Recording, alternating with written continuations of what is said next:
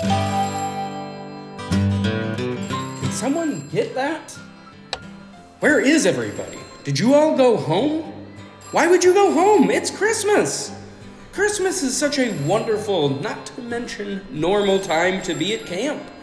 The pond is frozen over for ice skating. And the woods are basically an entire forest of Christmas trees. Christmas is the best time to be at camp. Hello? Hello? Hello? Hello? Who is this? Who is this? Whoops! The call was coming from inside my butt. Pocket dialed the camp from my cell phone again. I really have to stop doing that. Boy, oh boy, it's been a long year. Maybe I should go home. No more missing kids. No more sad ghost ladies. No more hatchets swung at my face. If there's anyone still here at camp, you're in charge now. Camp Director Chris is out. Merry Christmas. Happy Hanukkah. Feliz Navidad.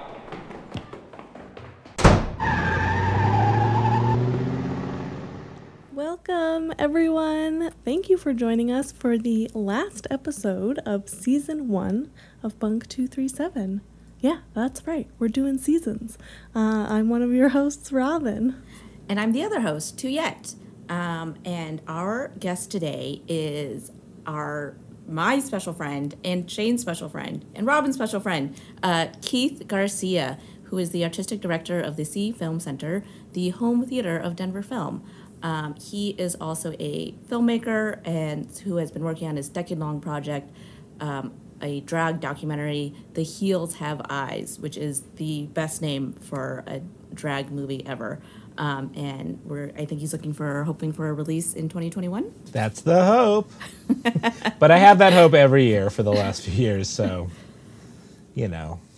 Well, we're very excited to have you, Keith, especially because I know that you have a lot to say about this movie. It's the end of the year. It's Christmas time. We're talking about Black Christmas, obviously. Do you guys have your cocoa? Do you have your cocoa and your cookies next to you? I have sparkling water. Yeah, it's definitely not actually September and 100 degrees right now. No, we left that long behind. Of course, this is the original Black Christmas from 1974. The classic slasher tale about a sorority that gets terrorized by a killer in the attic, but it's definitely so much more than that. It stars Margot Kidder, Olivia Hussey, Andrea Martin, John Saxon, who died earlier this year, and it's a Canadian movie that was directed by Bob Clark, who incidentally also wrote and directed A Christmas Story, so... He's kind of got a weird fascination with Christmas, I guess. Keith, I mean, I know you have a lot to talk about. I just want to jump in and see, what does this movie mean to you? Why is it such a classic? Yeah, well, first off, I know people can't see, but in spirit, I wore this T-shirt that I got recently. It's a Final Girl T-shirt. So, love it. But because it features Jess on there. That's fantastic. I'll describe it. It is a black T-shirt in big letters, and it says in the style of Final Girl T-shirts, Sally, Jess, Lori, Nancy, Sydney, and I think the inclusion of Jess is excellent in that, and I think such a subtle nod for like deep dive horror fans. Real horror fans. Exactly. I was trying to be like nice. I was like, for true fucking horror fans. Yeah. Well, so Black Christmas, this movie came to me very late. I was definitely I'm old, so I just turned 43. I was born in 77 to do the math. So as a baby, I was picking up the golden age of slasher movies on television or HBO eventually in my like formative 5-6 years old period. And Black Christmas had not made it into that kind of zone, like cable television or public TV. It was more of I remember seeing that very famous poster image, or at least on the VHS box when I would go to the video store, of character whose head is wrapped in plastic, which is how she passed away. We want no spoilers. Oh, we spoil. No, I We know. Yeah. The first person to die, who's suffocated in a plastic bag. But the poster said, "If this movie doesn't make your skin crawl, it's on too tight." That's so good. And as a kid, I would see that, and I was like, I don't know about that. That seems terrifying. So, not that I avoided it. And the video box also didn't promise like a masked killer or like any of those things that me at that age was really like into. Right. I was diving into Jason and Michael Myers and eventually Freddy and any other like masked killer that was roaming around in the slasher movies of that little window in the early 80s. But it wasn't until I was in Austin in 2002 that there's a really great video store that's still there. Actually, no, I should say that actually just closed. During our COVID times, RIP, everything fun. Vulcan Video, a really fantastic place out there.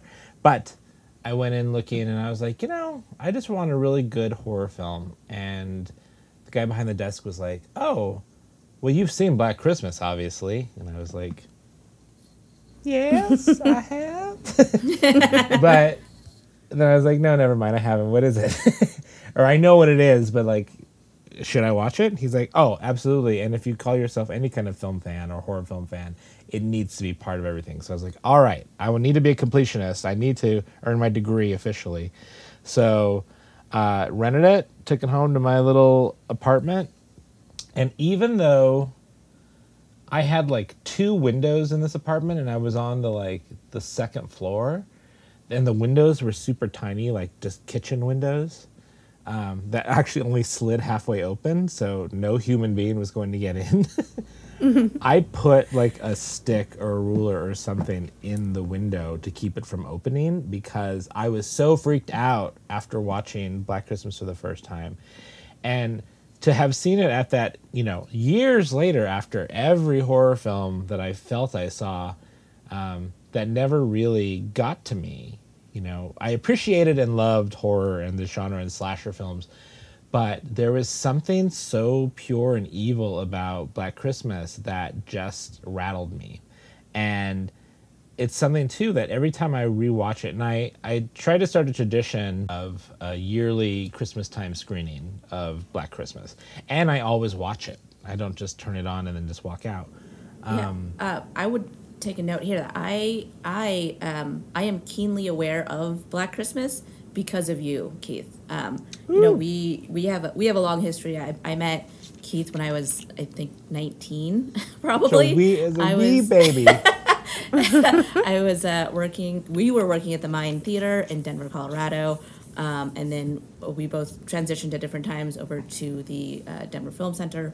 And you were always this fantastic programmer, and I think on top of so many cult movies in general from when you were doing the midnight movies, I remember Black Christmas every season when it would come on.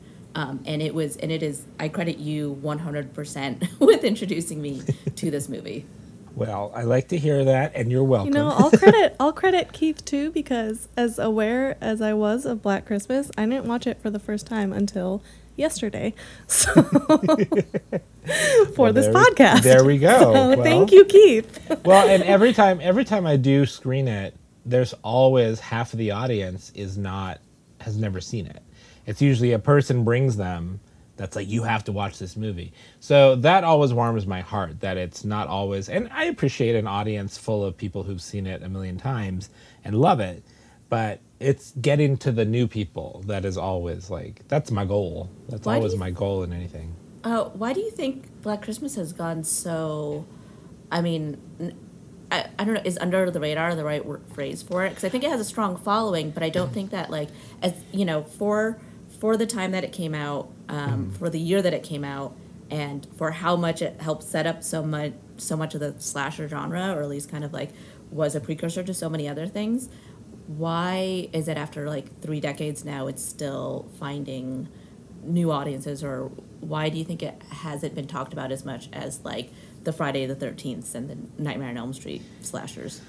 Because it's old, and because it's quiet, and because it doesn't adhere to the formula as much as it was actually the original formula. This is Yeah. this is I think too what you'd mentioned earlier is like the killer is faceless. He's not a Michael Myers. There are no T-shirts with his face on it because there can't be. He's not revealed. You know, you see his eyeball once, and that's it.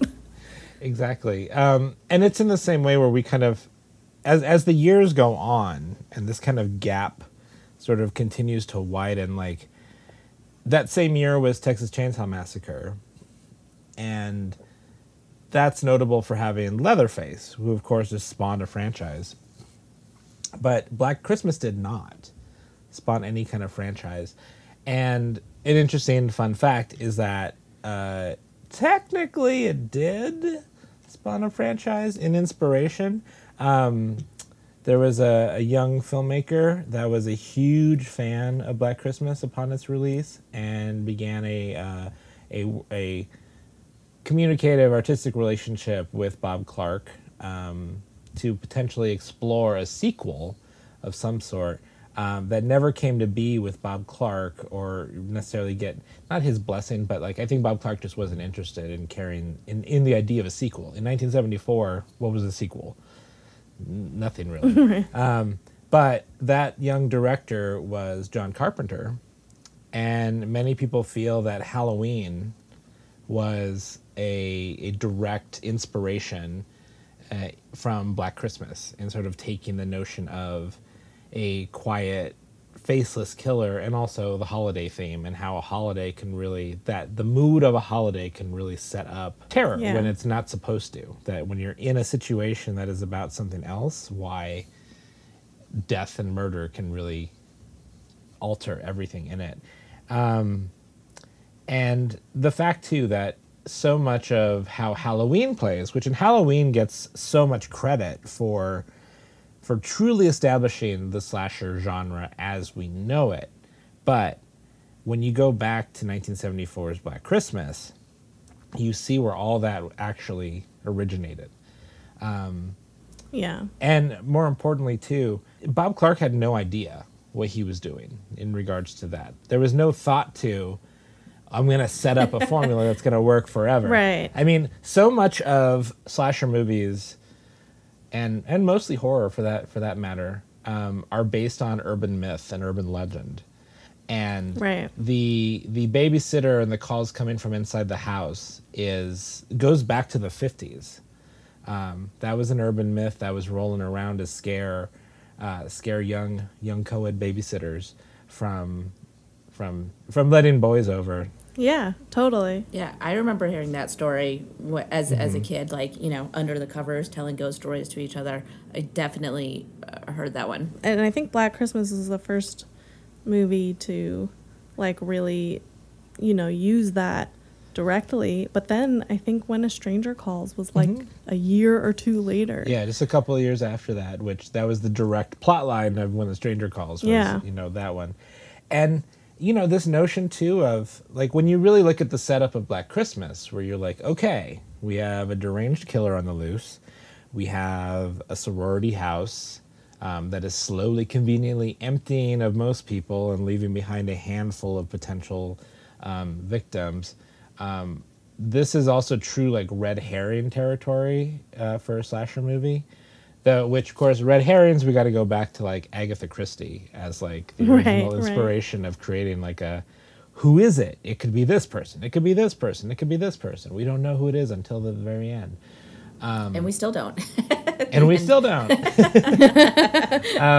I thought they did that so well, though. I absolutely loved that. With Jess at the end, and, you know, she clearly thinks that Peter is actually the guy, or she doesn't know, you know.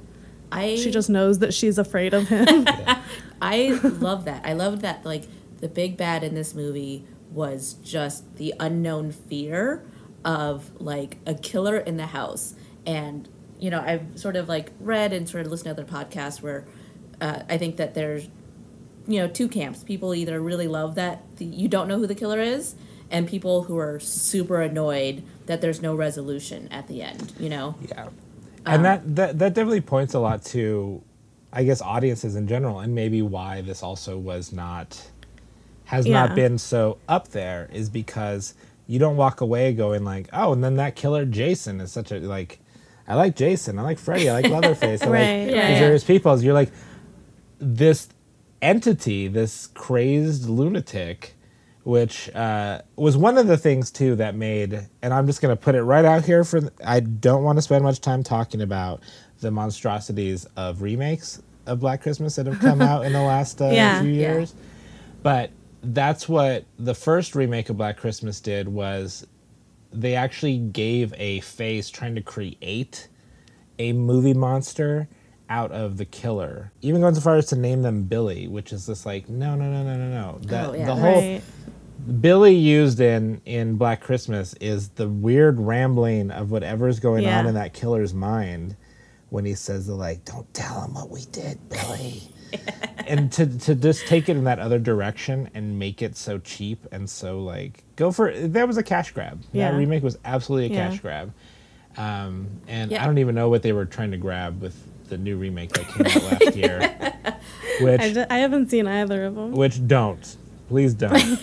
Like, I found the killer in this movie so scary. There's something like so elemental and just like unpredictable and terrifying about this guy who's like, he's like crying as he's rocking her in the chair. Like, he's so disturbed. And those like obscene phone calls that sound like 5 different people at once. Yeah. Totally. I think as a woman that lives alone, like, this plays directly into my worst fears.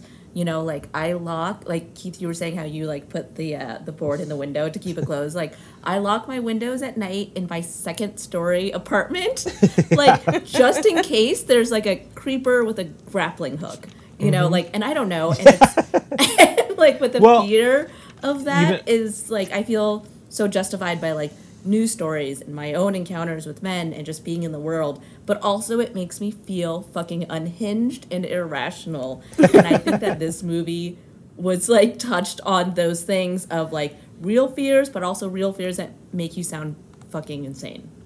It's also like, I don't know if this was the intention, but keeping him faceless and keeping his identity anonymous means that he could be anyone. Yeah. He could be any man. Yeah. And it's sort of like, of course it could, because men are violent and terrible. Yeah. And like, and that's such an interesting thing to me, looking back all these years, especially, so we'll talk a little bit about the latest remake of Black Christmas, because it was written and directed by Sofia Takal, who is a very great, female indie director. But there was this slant put on the remake to be very Me Too and very pro-woman and feminist. And all the press I remember hearing about it leading up to was just like, it dogged the original because they were just like, it wasn't feminist at all. It was just like this normal slasher movie sampling of women being picked off. And I was like, excuse me. We weren't watching the same movie. I was going to say, I made a note of like a similar thing that at the time critics really called it sort of like a derivative, like regular slasher movie. And I bet it's because they were all dudes. Exactly. Well, these women were like amazing. Yeah, every man in this movie gives you reason to doubt them for everything, from the cops in general, which are very. I enjoy the levity of the Keystone Cop aspect in this movie. Like, the dumb cops, the good cop, but then balancing all that.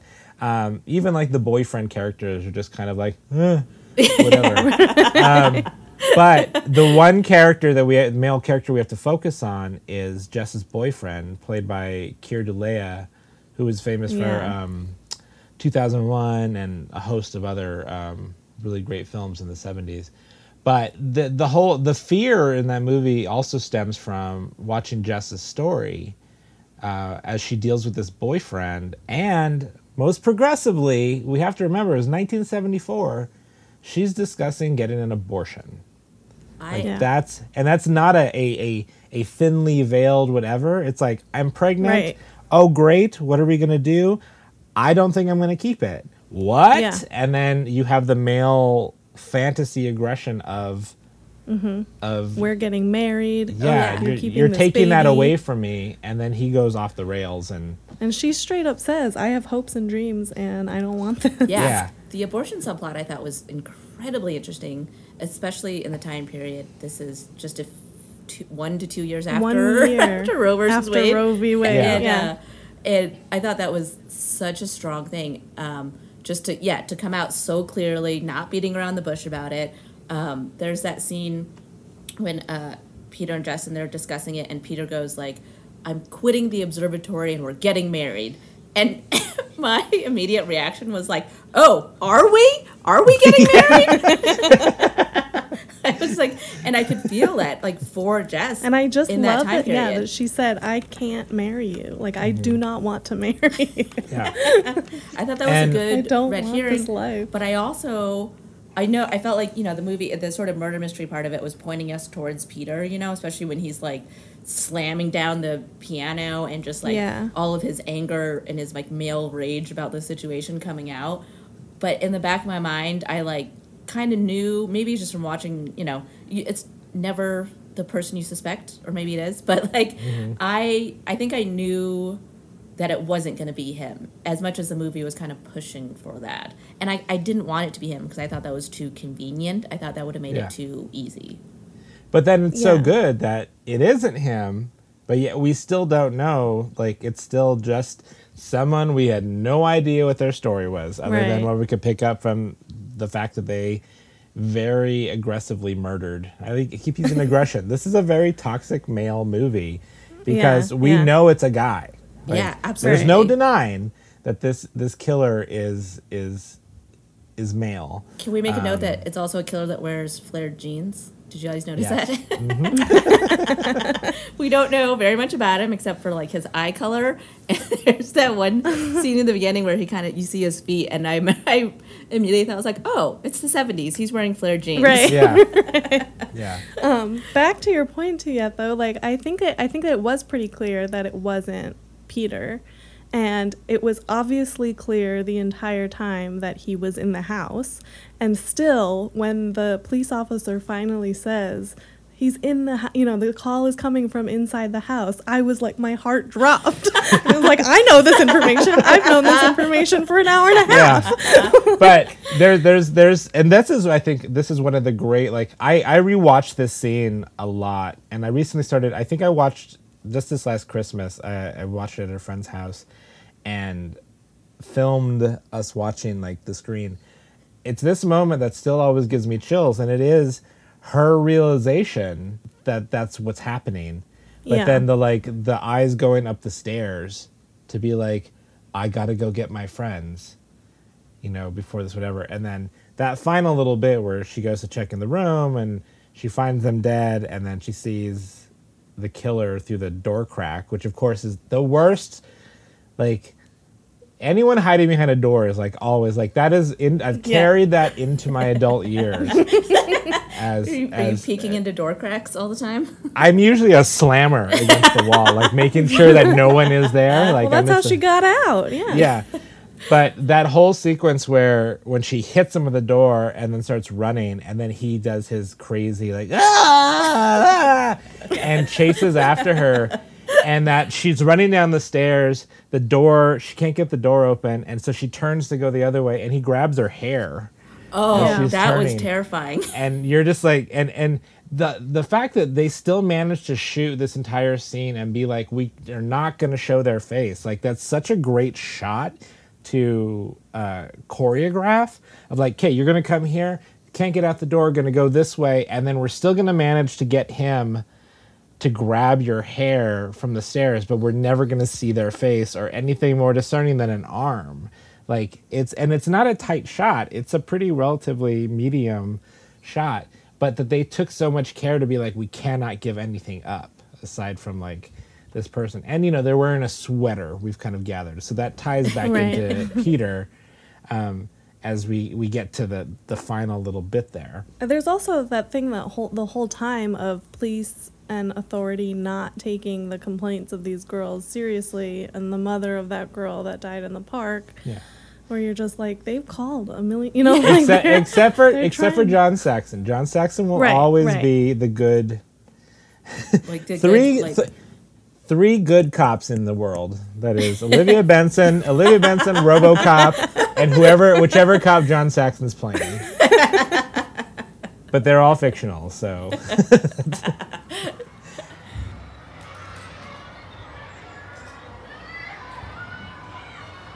It was so effective, I thought, to see him enter the house. You know he's in the house. You know he's making these phone calls. And then you have the first long phone call where it's just all the women listening as he... I think it was like 8 minutes in that he says, what was it? Let me lick your pretty big cunt. It was like 8 minutes into the movie, and I was like, this is... I think that may be another reason that it didn't get like the airtime as some other movies. Yeah. The language. Yeah.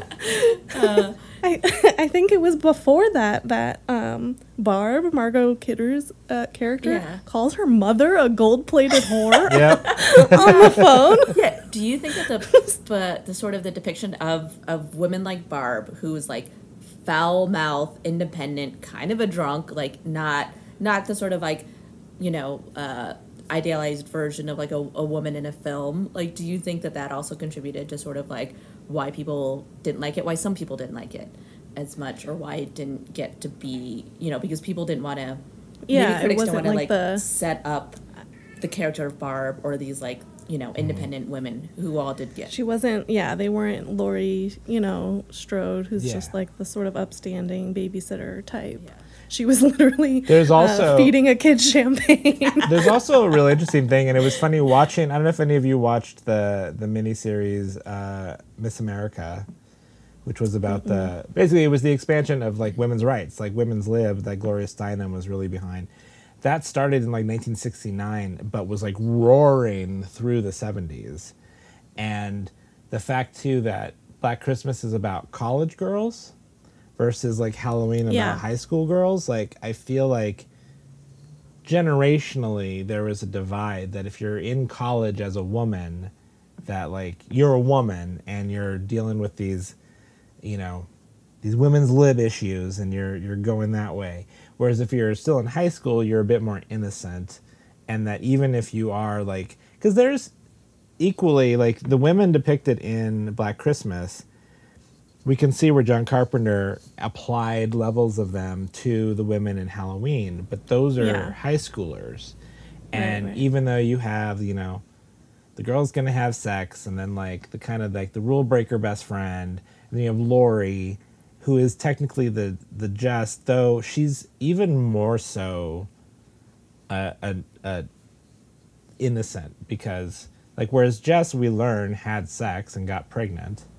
Right. Laurie is virginal by all extreme measures of that. And in a weird sense, it's like John Carpenter, though doing a great job with Halloween, like Halloween's a masterpiece, I think he kind of reset a little bit of taking those rules and being like, but what if it's this way a little bit more? That you feel a little bit more for the characters because they're younger, or they're intended to be younger, versus More innocent. yeah, too. versus technically adults for college Right. kids. I thought it was interesting that Claire, the first girl who dies, is painted as the virginal, sort of very innocent one of the group.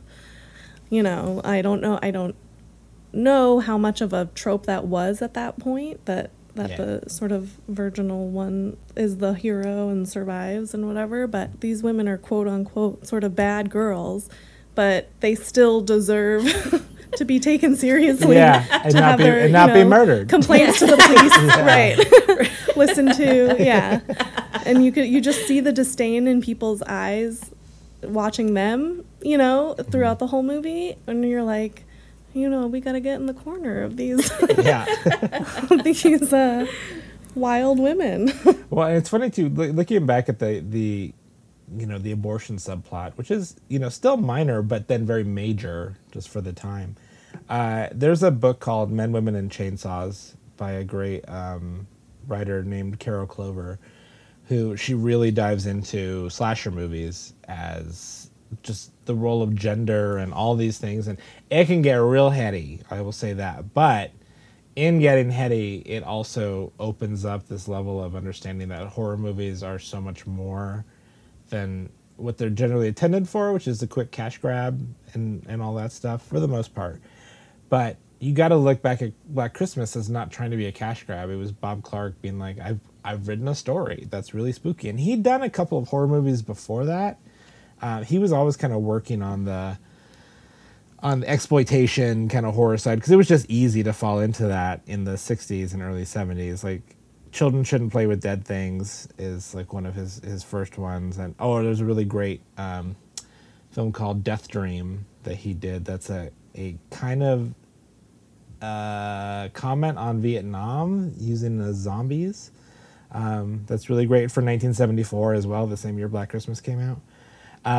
But this book that Carol Clover wrote goes into a little bit, and I remember being in a film gender studies class in college where we brought up slasher movies and Men, Women, and Chainsaws, and our teacher was very active in talking about how in Halloween they would never bring up abortion, but that the symbols used in Halloween from, and especially around Laurie in her fight against Michael Myers, is, she attacks him with a knitting needle, and she unspools a hanger to poke him in the eye, and that both of those items were items that were used to do abortions, like back alley abortions, and that the notion of using those symbols was very much like a quiet comment on male aggression, abortion, and all those things. And I was like, well, that's all fine and dandy to be quiet about it, but Black Christmas just straight up said it. It's like, like don't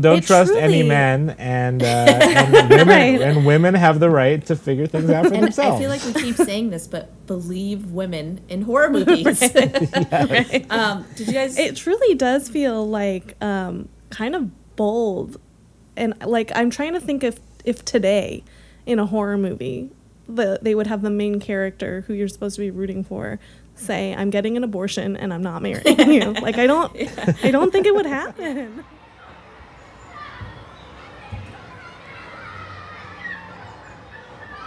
How Christmas was this Christmas movie? I mean, I think it was just the right amount. Right. Because there's really no soundtrack to this movie. There is a little bit, but it comes in only when needed. Otherwise, it's very quiet, especially when you're in the house. The soundtrack consists of the grandfather clock ticking and chiming every so often. It opens on Silent Night, of carolers doing that, and technically closes the same way. And they have a tree up, and everyone's in their sweaters and jackets, and there's some gift exchanging and what are people doing over the holiday. But it's less a traditional Christmas and more of a like, and maybe this ties into the women's lib movement moving through. It's more of the like, what the fuck is Christmas? Which obviously Right. like we may feel like we own that that notion in our generation. But in the 70s, there were plenty of people who were just like, I'm going skiing. I don't care. Yeah. Like, And these were the girls that were still at school, while Yeah. all the rest of their sorority sisters. and I always were love going that. Oh my God, why am I forgetting Margot Kidder's name? Barb? Barb.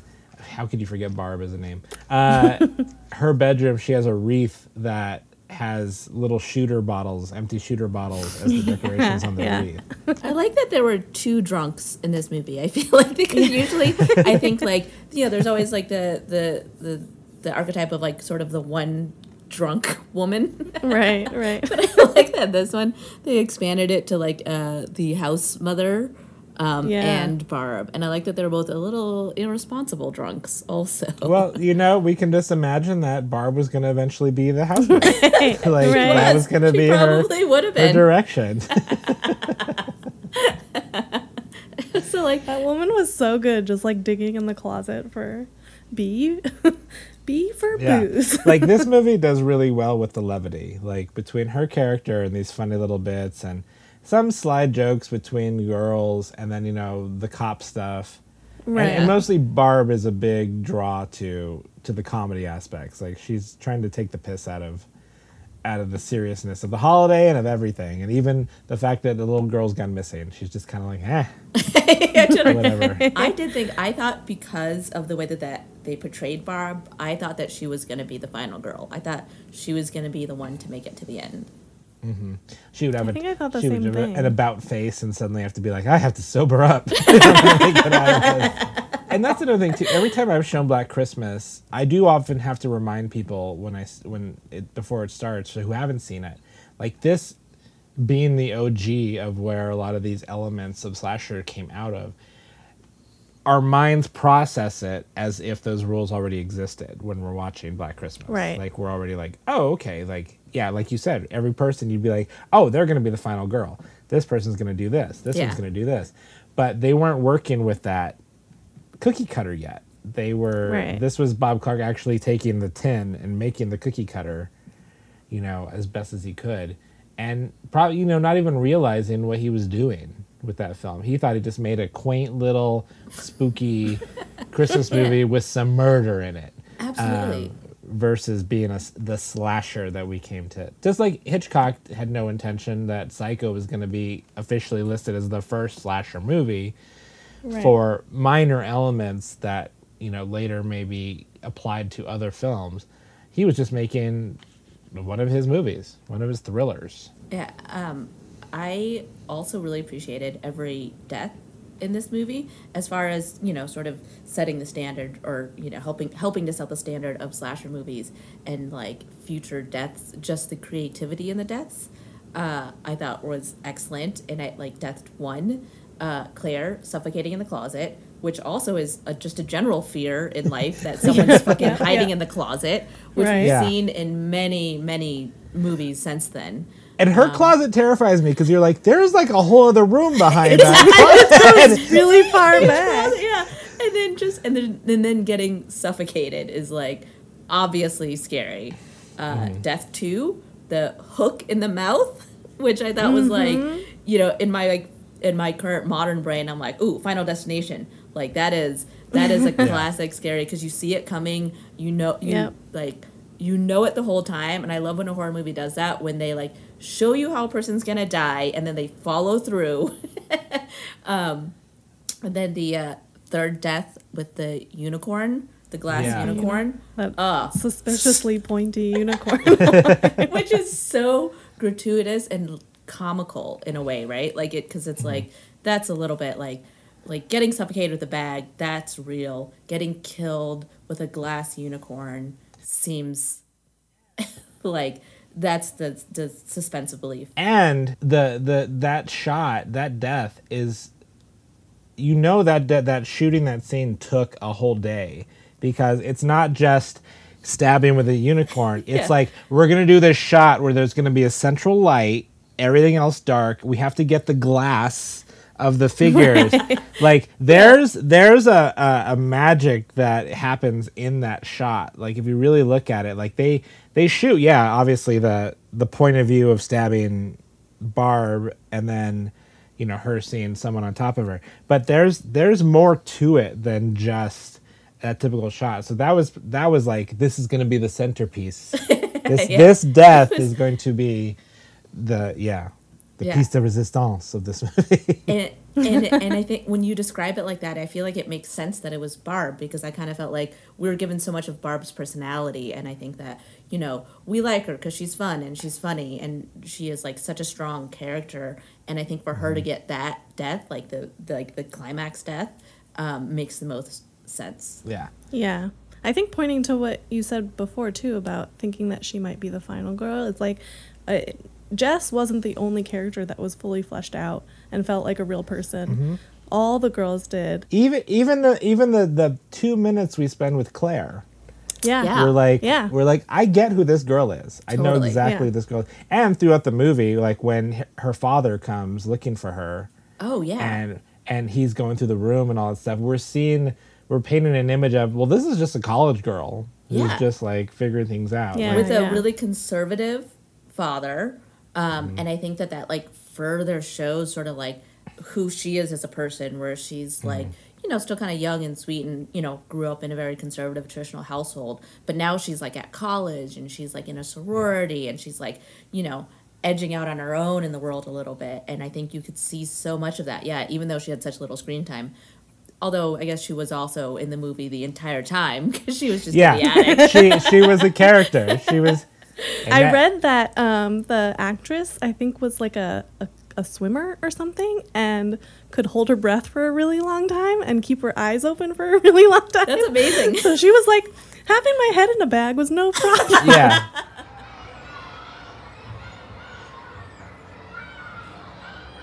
This movie, yeah, it's very special to me.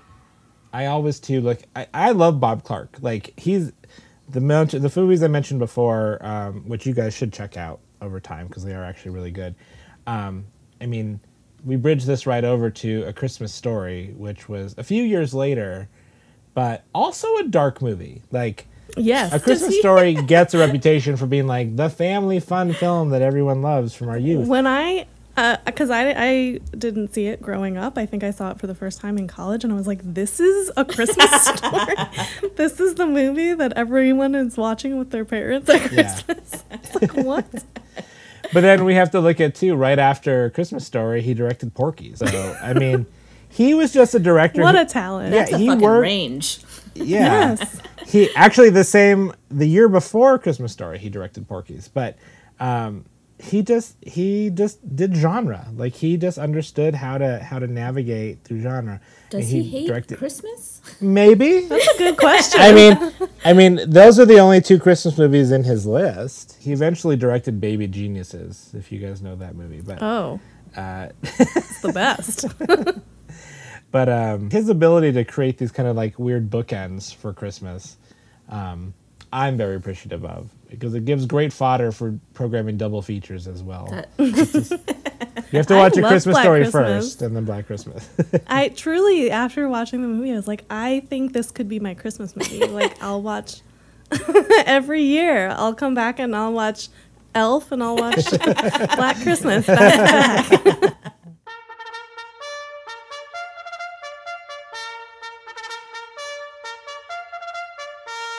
All right, should we award Black Christmas some badges? Yeah, I'm ready. Okay, my first badge is I want to give the no tits, only dicks badge for the fact that there was zero nudity in the movie, which, as a later trope of other slasher films is so easy to fall into, especially when you're making a movie about a sorority. I think that it was nice that sort of wasn't used in any kind of way. But that there was a really excellent dick joke when Barb is in the station talking to the deputy who doesn't know what fellatio is, and when she spells it out for him, that was so beautiful. So I will take. I literally. Yeah. I have the spelling bee badge to award exactly to that scene, and that cop, I think his character's name was Nash, was just like the most Canadian part of the movie. And Barb drinking a beer the whole time in the station, just in the police a beer station. in the police station. So good. So bad. Yeah. I also want to give the you only had one job badge to the deputy who was supposed to like call Jess and quietly get her to leave the house and like not blow the cover. But he just fucked that up so hard. Like, it's not like she went off the rails where he was like, I can't with this woman. She like said like one thing, like, wait, but I gotta go get my friends or whatever. And he could have been like, no, literally you have to listen to me. He was just like, I give up on you women. Totally. Get out of the house. The killer's in the house. Come on. I'd like to give two. Okay. A legacy badge to this film for setting the groundwork for the very genre that this podcast is based on and love with, and creating a conversation about like maybe we should go back to like look back at Black Christmas and say maybe show more, don't tell more. All these various elements. Be quiet, don't be so loud.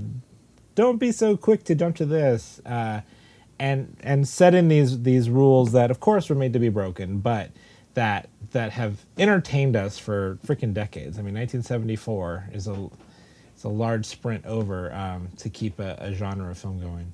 And then I'd love to give a best use of antiquated communication in this film with like, what a thrilling scene to like trying to get the phone number isolated. Where it's like anytime they're on the phone and the phone company guy is like racing through the like you're just like the grid. Yeah. The physicality of like, having to are run they across. serious? yeah, we still don't understand exactly. Like even if you were in 1974, like living, you would still be like, oh, that's where the phones work. You wouldn't be like, right. I get what's going on here. I understand what's going on here. You'd be like, that's fascinating. But it creates, because I think they just expected that. They're like, isn't it wild that this is how communication is sort of told out?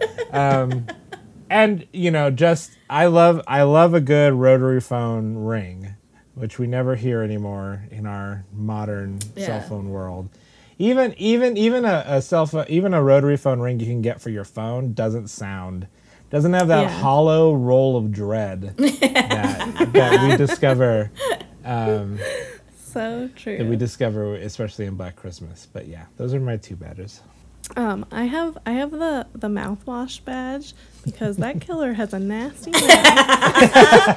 But I loved it so much. I loved, like, they just went balls to the wall with like horrible language in this movie, especially because while the women were upset by hearing it, you could tell that they weren't scandalized, like that this was part of their life, Even more direction to like why this is like the perfect like women's lib era movie, because it's just such a direct like comment, even coming from a guy as a writer director, to just be like, women fucking suffer through everything, and women are always on edge. Like, forget being locked in a house with a killer in the attic. Like, the world is your fucking, there's a killer in the attic all the time. Right. Everywhere. Everywhere you go. Every door you open, there's a killer behind it. I also, I do love the line delivery in one of the phone calls of, just like having a wart removed. Keith, thank you so much for coming on and talking about this movie. Yeah, thank you guys for having me. It's been a delight. Is there anything that you want to plug? The Heels Have Eyes is my long gestating dragumentary that I started about 12 years ago. Capturing the drag scene, the burgeoning drag scene here in Denver, Colorado, right as RuPaul's Drag Race started. So this is not like a response to RuPaul's Drag Race. This is just a response to actual talent that I was witnessing here. But over the years, got to capture this drag scene explode, partly due to RuPaul's Drag Race all over the place, but through interviews of all the participants here in Denver, really getting a good grasp on the past, present, and future of drag in the world, and what it means to people. So, yeah, I'm in a downslope period on it right now. There's still a couple of interviews to capture. But of course, no money to finish that, and we'll figure that out eventually once we get out of this pandemic. Yeah, I hope to share it with everyone sooner rather than later. Where can we find you on the internet? Yeah. I am available for parties and bat mitzvahs. Just as a guest. Yeah. I'm on Instagram and Twitter at Constant Watcher is my handle. And you can find me at the Sea Film Center. And in the meantime, you can get all your film needs met via our virtual cinema platform at denverfilm.org, where I program roughly about 4 films a week for a bigger cachet of probably about 30 titles. And around this time, be on the lookout for some great special programming that's coming up as we expand our reach on the virtual platform. I have a partner in crime, Teresa Mercado, who has this program called Scream Screen that is all horror. And we're going to try to do a virtual Scream Screen, I believe, this month, if not in January, and should be really cool. But yeah, that's where you can find me and kill me. Well, thank you. Please don't do that Amazing. second part. But thank you so much for coming on, Keith. It was a pleasure having you. It was a scream having you. It was a holiday treat talking to you two. Merry Christmas. This was awesome. Happy Thank you. Hanukkah. Merry Christmas. Merry Christmas, Happy Hanukkah, Happy Kwanzaa, Hanukkah, Happy Happy end of Kwanzaa. pandemic. Fingers Yeah, crossed. we'll see. Happy vaccine, Happy Vaccination Day.